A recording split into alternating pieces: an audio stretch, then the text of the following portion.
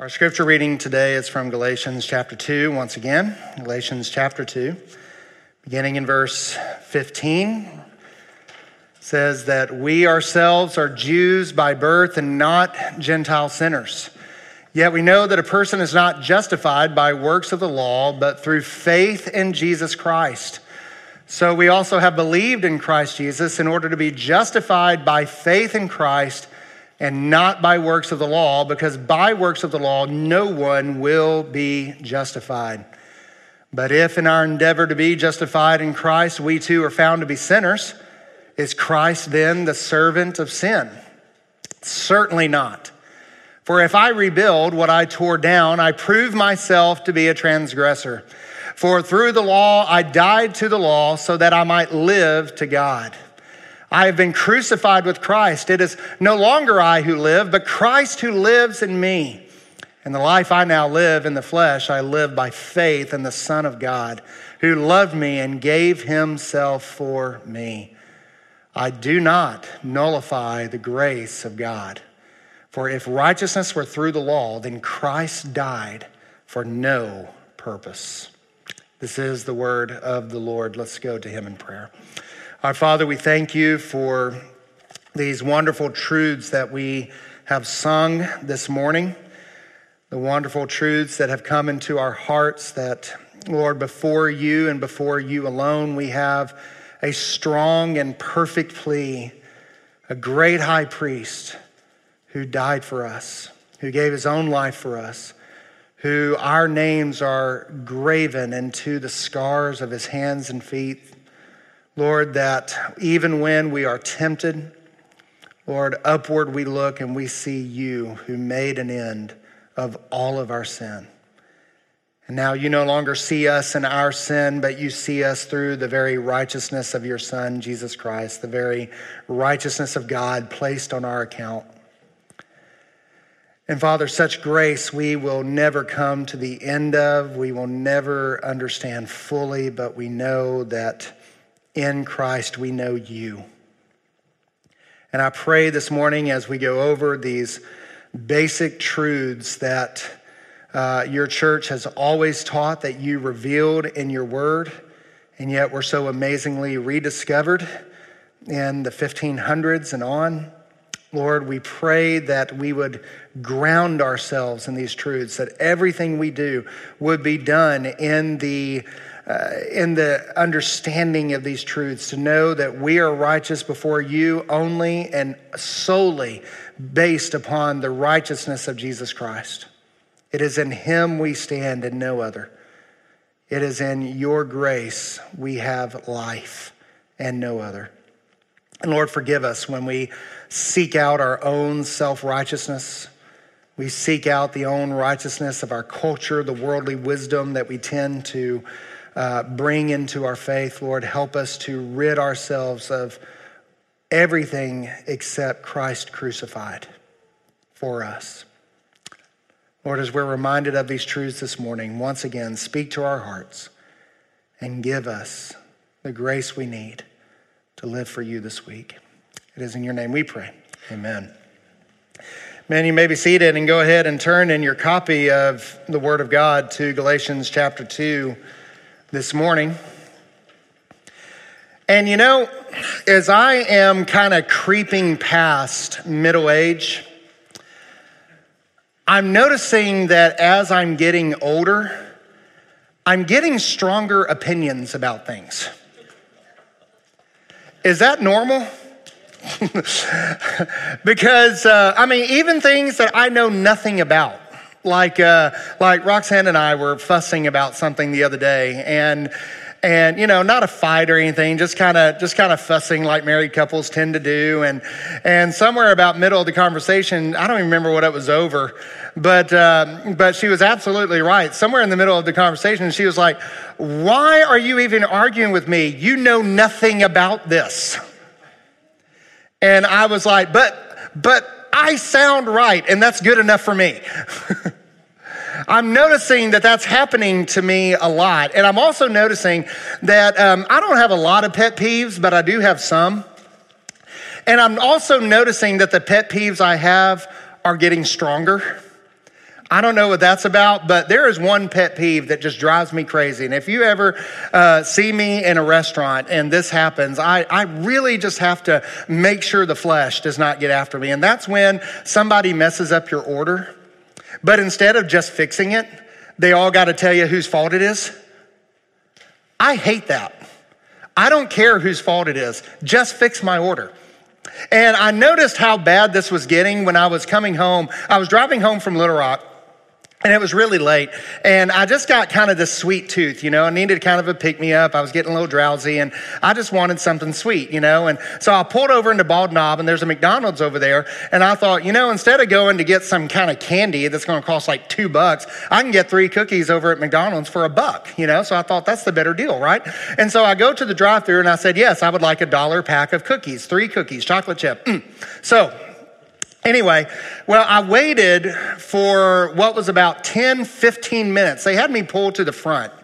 I don't know how that saves anybody any time whatsoever, but they had me pulled to the front. And so I did, and I waited and waited and waited. And I finally thought they must have forgot. And so I go into McDonald's. I was like, hey guys, look, it's like 10:30 at night. I'm like, and I walk in, and there's this whole display of cookies right there, like right in front of me. But they never got them to me. And so I was like, hey, I just came through the drive-thru and I ordered cookies, and I just want $1 pack of cookies. I showed her my receipt. She's like, okay. She turns around and leaves in the back. And I promise you guys, for about the next 2 to 3 minutes, what seemed like an eternity, they were all arguing over whose fault it was that I did not get my cookies. They're right there in front of me in this transparent box, right? I mean, I could literally reach over and get them, but I'm having to wait 5 minutes while these guys are arguing back and forth. And I'm finally like, guys, I don't care whose fault it was. Just give me my cookies. That's all I want. I also began to realize that I had a problem that night, but we tend to do that, don't we? We tend to, when something's wrong, instead of just fixing the problem, instead of just admitting that we're wrong, instead of just whatever, we always want to kind of point the blame to something else, don't we? I mean, we've all done that. I've done that. As much as it is a pet peeve of mine, I've done that. I sinned against someone one time, and they were gracious enough to come and confront me about it. And guys, I blamed everything in the book except myself as to why I did it. I mean, and guess what? It annoyed him as much as it annoys me. And I mean, but we all do that, don't we? There is something inside of us that wants to have something to do with our own righteousness. There is something inside of us that wants to be holy of our own doing. And when something like that comes up, when we are confronted with our own fallenness, our own limitations, we have a tendency, instead of saying, you know what, you're right, I was wrong, I'm sorry, would you please forgive me? Instead of doing that, we have this tendency to try to find any other reason because something else out there had to be the problem. It could not have been me, right? Don't we all do that? Or am I the only sinner in the room this morning? And by the way, let go of your pet peeves. They're not that important. But why do we do that? Why do we do that? It's our fallen nature. It's our fallen nature. And that's why biblical Christianity will fly in the face of our culture. Because every single person in society knows that I need to be righteous. I need to be holy. Everybody recognizes that this is a need. But the problem is, because of our fallen nature, everybody also wants our righteousness to come from within. We want it to be of our own doing. And beloved, self-righteousness is such a delusion. Romans chapter 2 talks about the danger of the delusion of self-righteousness. And that's why it's so important that we are always reforming, semper reformanda, always reforming. And that's why when the reformers rediscovered these truths and spread them all over Europe some 500 years ago, they were met with fierce opposition. Fierce opposition. Many of them, even though, yes, they died, Luther died of natural causes, beloved, it was not for lack of trying. There were many times. In fact, one time, Luther had to be kidnapped by his own supporters in order to save his life. He had to live in hiding for nearly 2 years because they were trying to kill him so much. John Wycliffe, they hated him so much that 100 years after his death, the authorities found his burial. They found his grave and they dug him up, burned his bones, and spread his ashes across the sea. They hated him so much. Jan Hus was burned at the stake. William Tyndale burned at the stake. So many others we can name, so many who died for their faith because they dared stand before the authorities and say that you are guilty, you are not righteous. Righteousness comes only through faith alone, in Christ alone, by grace alone, on the authority of Scripture alone, to the glory of God alone. And it was it was those truths that cost them their lives. And yet it was also those truths that gave them their lives. It was those truths that gave them eternal life. And it is the same truths that give us eternal life today. The same gospel is still the gospel that is saving souls. It is still the gospel. Some people say they discovered the gospel. They didn't discover anything. It's always been there. The early church believed it. There was always widespread opposition to the papacy.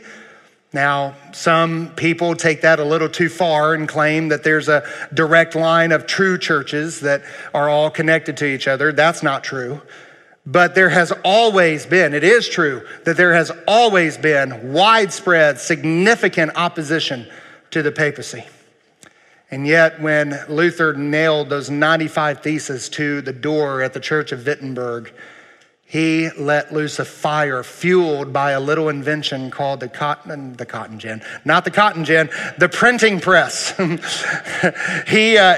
Fueled by the printing press that spread all over Europe and started a fire of God's glory that nobody could stop, not even the Pope. And so, beloved, it's those same truths that we hold to this morning. It's those same truths that we hold dear. And so we started talking about it last week. It was supposed to only be one sermon. However, I got so excited about things, we had to make it into two. So this is the second part. If you were not here last week, you can go back and listen to the first part. But just by quick review, we've been talking about these truths that if you want to always be reforming, if you want to grow in Christ, if you want to be building yourself up in the faith, that it must be centered, it must be founded upon these 5 marks of biblical Christianity.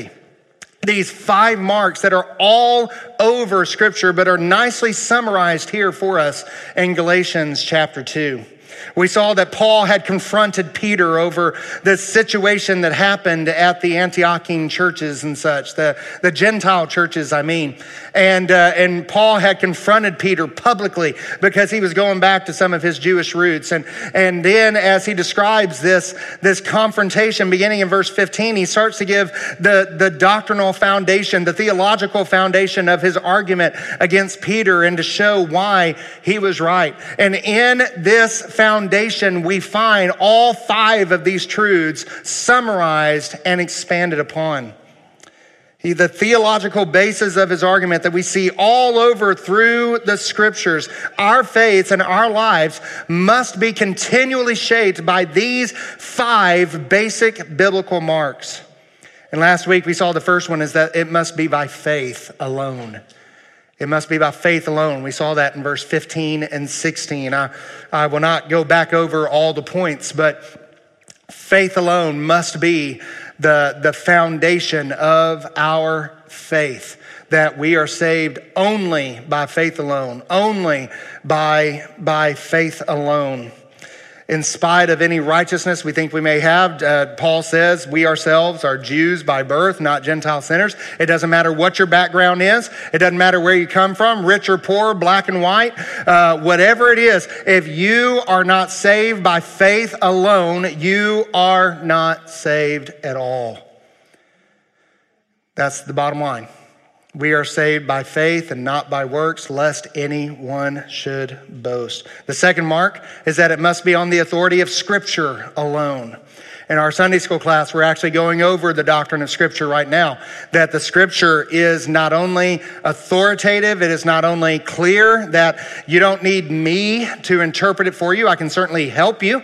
I have access to tools. I can read the languages and stuff that many of you cannot read, so I can certainly help you in that. But beloved, with diligent study and the Holy Spirit, you can come to correct understandings of the Scripture, and you do not need the authority of the Pope or the Jehovah's Witnesses or the Book of Mormon or anything else to interpret it for you. In fact, I will even say this: you should always be going back and checking me, because there are things that I'm wrong about, right? And you have the authority to be able to do that, not based on your authority, but based on Scripture. I have no authority over you other than the truths of this book that I preach. We talk about creeds and confessions and stuff like that. Beloved, are they helpful? Yes, they are. But only to the extent that they are consistent with the teachings of Scripture. Scripture is our authority. Those things are helpful. All the reformers accepted the Nicene Apostles and Chalcedon Creed. We hold to the Baptist faith and message here, and I give a copy of it to every new member who comes. I want you to read it. I want you to be familiar with it. That is, as a member of this church, that is your confession. But it's not the final authority. The final authority is the Word of God, Scripture alone.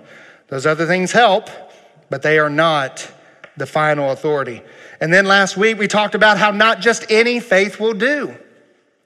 You know, George Michael sings, you got to have faith, the faith, the faith. You got to have faith, the faith, the faith. And people talk about all the time, oh, you just need to have faith. Beloved, you don't just need to have faith. You need to have faith in the right person. That it must be faith alone in Christ alone. You can have faith in something and be sincerely wrong. And that happens all the time. And so we need to have faith in Christ alone. It is not Christ and the sacraments. It is not Christ and the ordinances. It is not Christ and baptism. It is not Christ and tongues. It is not Christ and my own work. I don't get saved as kind of a down payment by faith, and then I've got to keep myself saved by my own works. That is not what happens here. That salvation is by faith alone in Christ alone. By the way, you're not saved by faith in the church. You should be in the right church. You should be in the church that teaches the truth. Amen? You should be. I agree with Charles Spurgeon that Baptists are the only thorough reformers. I believe we are the only thorough Protestants. We took the truths of the Reformation and we brought it to where I believe that we are the closest to the Scriptures. Now, there are things that I think we could do better. Of course there are. There always are. But beloved, I would not be a Baptist if that were not the case. And yes, I love the 1689 London Baptist Confession. I love the New Hampshire, which is kind of the grandfather of the Baptist faith and message. I love the New Hampshire Baptist Confession, which is kind of the father of the Baptist faith and message. The reason why I love them so much is because I believe that they come closest to the Scriptures than any other confession of faith out there. We are Baptist because we believe we have the truth. And so, but beloved, our faith is not in the name Baptist, because I got news for you. There's a lot of Baptists out there teaching stuff that I don't want anything to do with. There's a lot of Baptists out there that are teaching stuff that is heresy. My faith, I am proud to be a Baptist, but that's not what my faith is in. It's not Christ and America. I'm proud to be an American, but my faith is not in being an American. Next week, this 11th, is Veterans Day. And next week on Sunday, we will recognize those who are veterans. I am so thankful to each and every one of you who fought for our freedom and served our country in that way. And you've done a great thing, and we are so thankful for each and every one of you. And so we will honor you next week because of that. But beloved, my faith is not in our country.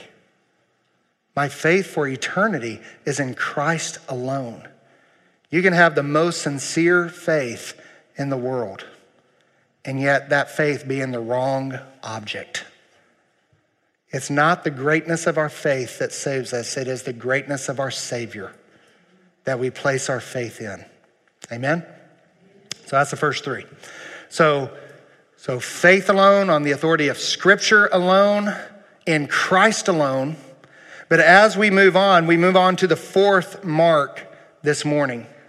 And it is the basis of it all, which is found in verse 21. He says it specifically. He says here, I do not nullify the grace of God, for if righteousness were through the law, then Christ died for no purpose. The fourth mark that must be shaping our lives and shaping our faith is that it must be by grace alone. And really, if you're going in a kind of a logical order, this is really the one that goes first.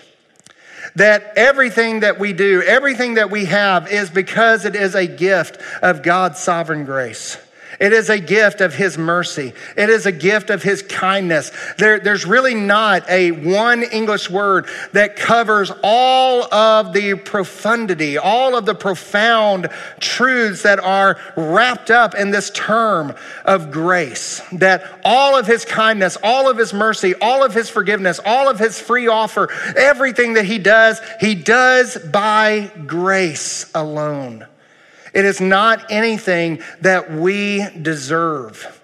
It's not anything that he saw in us. It's not based upon anything that he saw us do. It is by grace alone. John says in 1 John, he says, we love God not because God loves us, not because we love him, but he loved us first. His love for us initiated everything. His love for us is the basis that is part of that grace. It initiates everything that he's done for us. He did it not based upon anything he saw in us, but only because of his wonderful loving kindness and mercy. Someone asked me one time, we were having a little conversation, and I was talking with someone, and he says, well, Randy, what in the world do you think was so special about you that made God want to save you? And by the way, this is a Baptist preacher I was talking to. And I said, nothing. That's the point. Nothing. He saw nothing in me. He saw nothing in my future. He saw nothing in my past that shocked God into saving me. Oh, Randy, boy, he's a good one. I want him up in heaven with me. He needs to just come on up here with me. It did not go like that. I was a wretched sinner. I am still a wretched sinner who can only do good by the grace of God. And the only reason why I am saved is because it is God's grace. What is grace? It is God's favor that is given to us. It is unmerited. Some people say that he forgives us unconditionally. I actually don't like that. Actually, he loves us contra-conditionally. He has every reason not to love us. He has every reason not to forgive us. He has every reason not to accept us. And yet, contra all those conditions, he does. It's not unconditional. It's contra-conditional. It's in spite of me, not because of me. Some people say it's God's riches at Christ's expense. I think that's pretty good. And so let's get to what Paul's saying here. He says, look, by saying that salvation is by faith alone, I want you to understand something. We are not, look at verse 21. We're not nullifying God's grace. We're not nullifying anything by saying that salvation is by faith alone. Faith is not a work that we perform to make us saved. You know, some people get very close to teaching faith that way. We want to make sure we don't. We're not saved by the greatness of our faith. We're saved by the greatness of our Savior. And look what he says, I do not nullify the grace of God. Any teaching other than the gospel will nullify God's grace in our hearts. Why? Because look at this reasoning. If righteousness comes by the law, any law, then Christ died for no purpose. Beloved, if it were up to you to keep yourself saved, then it was up to you to save yourself to begin with. And if it was up to you to save yourself to begin with, then why in the world did Christ die? He is not just a good example, even though he is. It's not just a moral excellence to show us, even though he did. But beloved, if you are saved by anything other than the grace of God, then Christ died for no reason. Christ died for no reason. Think about that for a moment. When Christ was in the garden begging God that if it is possible, that if there is any way possible, please let this cup pass from me. Beloved, he wasn't just praying that for himself. He was praying that for us, to show us there was no other possible way. There was nothing else. And when God the Son, and I've mentioned this before, when God the Son, for the first time in the history of God, that is in the history of all eternity, looked up to God the heaven and pleaded with God, the answer he heard was no. Why? For you. For me. For all of us. For his church. For every one of us. We're not nullifying the grace of God. That means that there is no law, no tradition, no custom, nothing that can save us apart from the grace of Jesus Christ. Any law added to that nullifies grace. It is one or the other. It cannot be both. In fact, that's what Paul says in Romans 11. So too there is, in verse 5, so too at the present time there is a remnant chosen by grace. Look what he goes on to say. But if it is by grace, it is no longer on the basis of works. Otherwise, grace would no longer be grace. Any work you add to grace nullifies it. It cannot be both and. You cannot ride the fence on this. It's one or the other. And when we were preaching through the book of Galatians earlier this year, one of the things I said is that if you pay the entry to the buffet, then you got to eat everything in the buffet. You got to eat everything that's there. If you buy the t-shirt, then you got to be on the team. If you buy the Works t-shirt, then you are responsible and you must be on that team. Don't put on that jersey. Don't put on the Greene County Tech jersey. Put on the right jersey. Put on the faith jersey. This is how we are saved. Anything else is short of his glory. Anything else is short of grace. There's no riding the fence on this. It can no longer be of the law. You say, well, Paul's saying this, but he's talking about the 5 first books of the Old Testament. He's talking about Moses' law. And really, yeah, we know we can't be saved by that law, but let me ask you a question. What law are you going to come up with that's better than the law that God came up with? If the law that God gave us is not sufficient to save us, then what in the world are you going to do that's better than what God did? You think you can come up with a better law than God did? You can't. You can't, so stop trying. Stop trying. And be saved by grace and grace alone. No riding the fence. So if we're going to be building our lives in Christ, it must be marked by grace alone. And beloved, that is a wonderful, wonderful gift. My righteousness is in Christ. I have nothing to prove to you. You have nothing to prove to me. We are saved by Christ alone. My identity is in Christ. My righteousness is in Christ, which means I don't have to fight you to prove myself right. I don't have to argue over my cookies at McDonald's. It doesn't matter if I was right in that situation or not. Well, my righteousness, my eternal righteousness comes from Christ alone. You know, I've done this before. I need to move on, but I've done this before. How many gossiped about me this week? Anybody want to be honest? Roxanne raises her hand. I did. That's okay. I don't care. You know why? Because you already know the worst about me. I am so bad that it took the slaughter of God's innocent, eternally beautiful Son to save me. And anything you could ever say about me is child's play compared to that.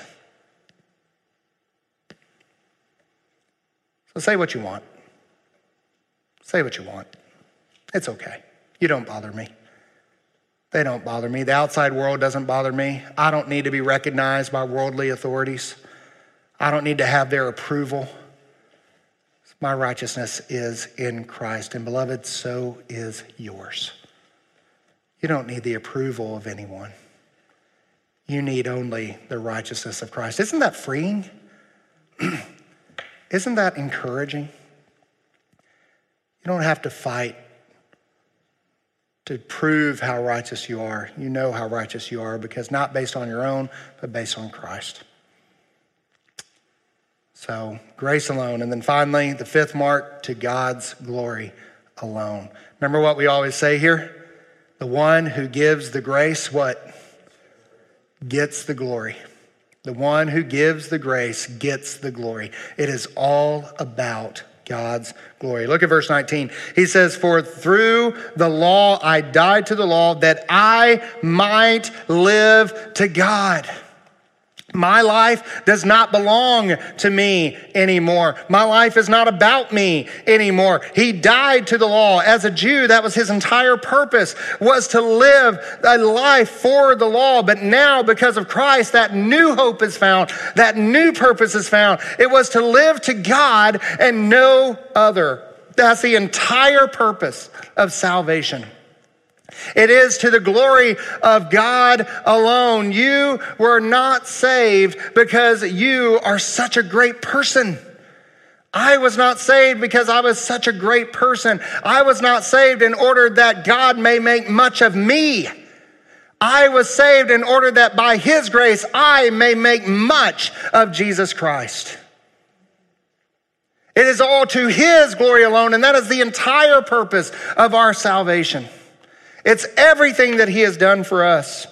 I don't think I have this one on the board, but 1 Corinthians chapter 1, verses 28 through 30. It says, God chose what is low and despised in the world, even things that are not, to bring to nothing those things that are, so that no human might boast in the presence of God.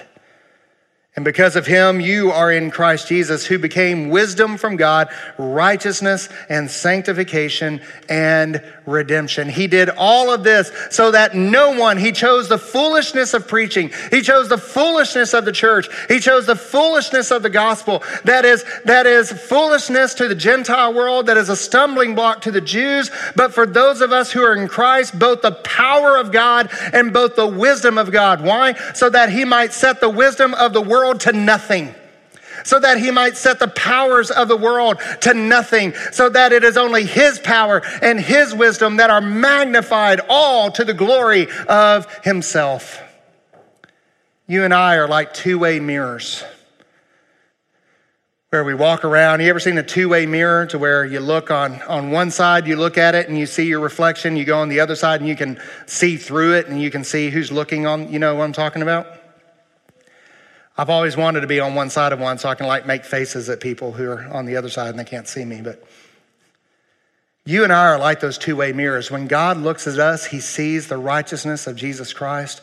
He sees that glory of his own reflection reflecting back to himself, and it glorifies God. And when we walk down through the culture, through the streets, and other people are on the other side looking at us, they see through us and they see the glory of God. You and I are two-way mirrors. To where God sees his reflection in Christ, it glorifies him. People see Christ in us, and it glorifies him. It is all to the glory of God. It's all to him. And this is the point of our salvation. It's the point of it all. Beloved, I don't know the mystery of God's, we talked about this a little bit this morning. I don't know the mystery of God's sovereignty versus our responsibility. I don't understand that mystery. But I do know this, that when it's all said and done, when we are in heaven and walking around the streets and looking in the face of Jesus, we will not be able to see, I sure am glad I made the right choice. Boy, look what I decided on. Man, I'm telling you, I'm so glad that I made the right decision. That's why I'm here today. Man, I made a good choice. No, you're not going to say that in heaven. And people in hell are not going to say, well, you know what? If I'd been given the choice, then I would have accepted. I know that I would have been okay. If I had been given the same fair chance as anyone else, I would have made the right choice. You're not going to be able to say that. When it is all over, not one single flesh will be able to boast. It will all be to the glory of God. Both heaven and hell exist for the glory of God. And it is all about him. Beloved, the point of salvation is to minimize whatever glory we think we have and maximize God's glory in and through Christ. That's what it's all about. That's why we sing so many songs about Christ. In Christ alone, before the throne of God above, I have a strong and perfect plea, a great high priest who stands there in my place. That's why we sing so many of these great hymns about Christ, because it's all about him. In Romans chapter 1, verse 5, in fact, in Romans 1, chapter 1, verses 1 through 6, we see all these truths again. But in Romans 1:5, it says, for through whom we have received grace and apostleship to bring about the obedience of faith for the sake of his name among all the nations. In fact, if you trace that phrase, for the sake of God's name, and if you trace that, it is all over the scriptures. Beloved, it is all about him. It's all about his glory. The point of our salvation is to glorify Christ. He saved us in order that he gets the glory. It's all through his grace. The one who gives the grace gets the glory. That's the whole point. That's why Jesus looks at a lame man and says, get up and walk. That's why Jesus looks at a blind man and says, open your eyes and see. That's why Jesus says to a deaf man, open your ears and hear. You ever notice that Jesus has a tendency to tell people to do the exact things that they cannot do? And yet, that'd be cruel if it were anyone else. But the very fact that God calls them, the very fact that Jesus calls them to do it, they do it. Why? Because he who gives the grace gets the glory. The blind man didn't get the glory for seeing again. No, Jesus did. The deaf man didn't get the glory for hearing again. No, Jesus did. The lame man did not get the glory for walking again. No, Jesus did. Lazarus, who was living again, did not get the glory from rising from the dead. No, Jesus did. And beloved, you do not get the glory for being risen from your spiritual death to spiritual life. You do not get the glory. No, Jesus does. It's all his glory. I love the Westminster Shorter Catechism. The very first question, what is the chief purpose or the end purpose of man? is to glorify God and enjoy him forever. I think that's great. I think that's the best response. But it comes out directly out of Ecclesiastes 12:13, where the preacher says, the end of the matter, all has been heard. And what is it? Fear God and keep his commandments. Why? For this is the whole duty of man. This is what we're about. This is what we were created for. And therefore, on the authority of Scripture alone, we must come by faith alone, through grace, by grace alone, through faith alone, in Christ alone, in order that God alone receives the glory in our lives. So my question to you this morning is, who's getting the glory from your life? Who are you living for? Are you living to self? Are you living to self-gratification, trying to get your own accomplishments known, trying to lift up yourself before God?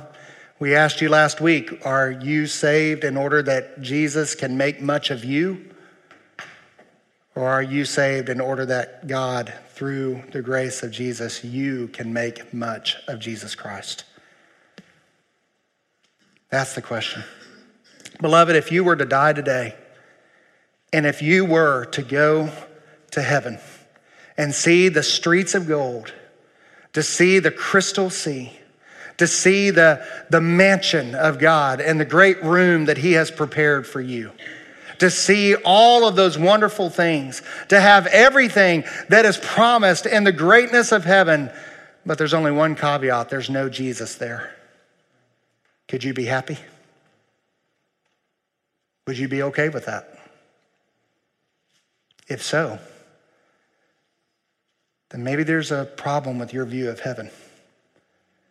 Maybe there's a problem with your understanding of why we're saved.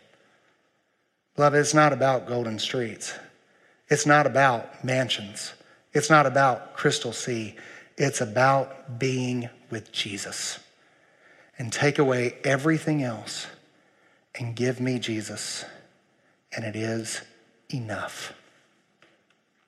So, beloved, what are you living for this morning? What is your life all about? Who have you sought to please this week? Who are you afraid of offending? Who are you living for? What are you willing to die for? What do you get angry about? What do you get angry about if you don't get? What are you all about? Is it about Christ? Or do you have an idol in your life that you need to get rid of? I invite you this morning as we stand, I just ask you to bow your heads and close your eyes. And if you're here this morning and perhaps you don't know Christ as your Savior, you've been depending on your own righteousness for so long. I go to church, I do this, I do that, I give, I've been baptized, I walked an aisle, I prayed a prayer, whatever it is. If it begins with the sentence I, then maybe there's a problem. Maybe there's a problem. If you're here this morning and you're trusting in anything other than the grace of God revealed in Christ alone, and you're responding in anything other than faith alone, if you're here this morning and that's you, I want to talk to you. I want to show you from the scriptures how you can know Christ. And I don't care how long you've attended here. It's not embarrassing. It's nothing to be ashamed of. Because I don't want you to even enjoy your meal this afternoon until you get this right. And if you're here this morning, maybe you are saved, but you're not growing in your faith, you're living for the wrong things, we can show you from the scriptures how to fix that. We can show you how to put Christ back into the driver's seat, to put Christ back in the center of everything. Whatever is the center of everything in your life will inevitably be the object of everything. So what are you worshiping? Let's reflect on these this morning. Father, we thank you for these truths. We thank you for these wonderful things that you have given us through flawed men throughout history.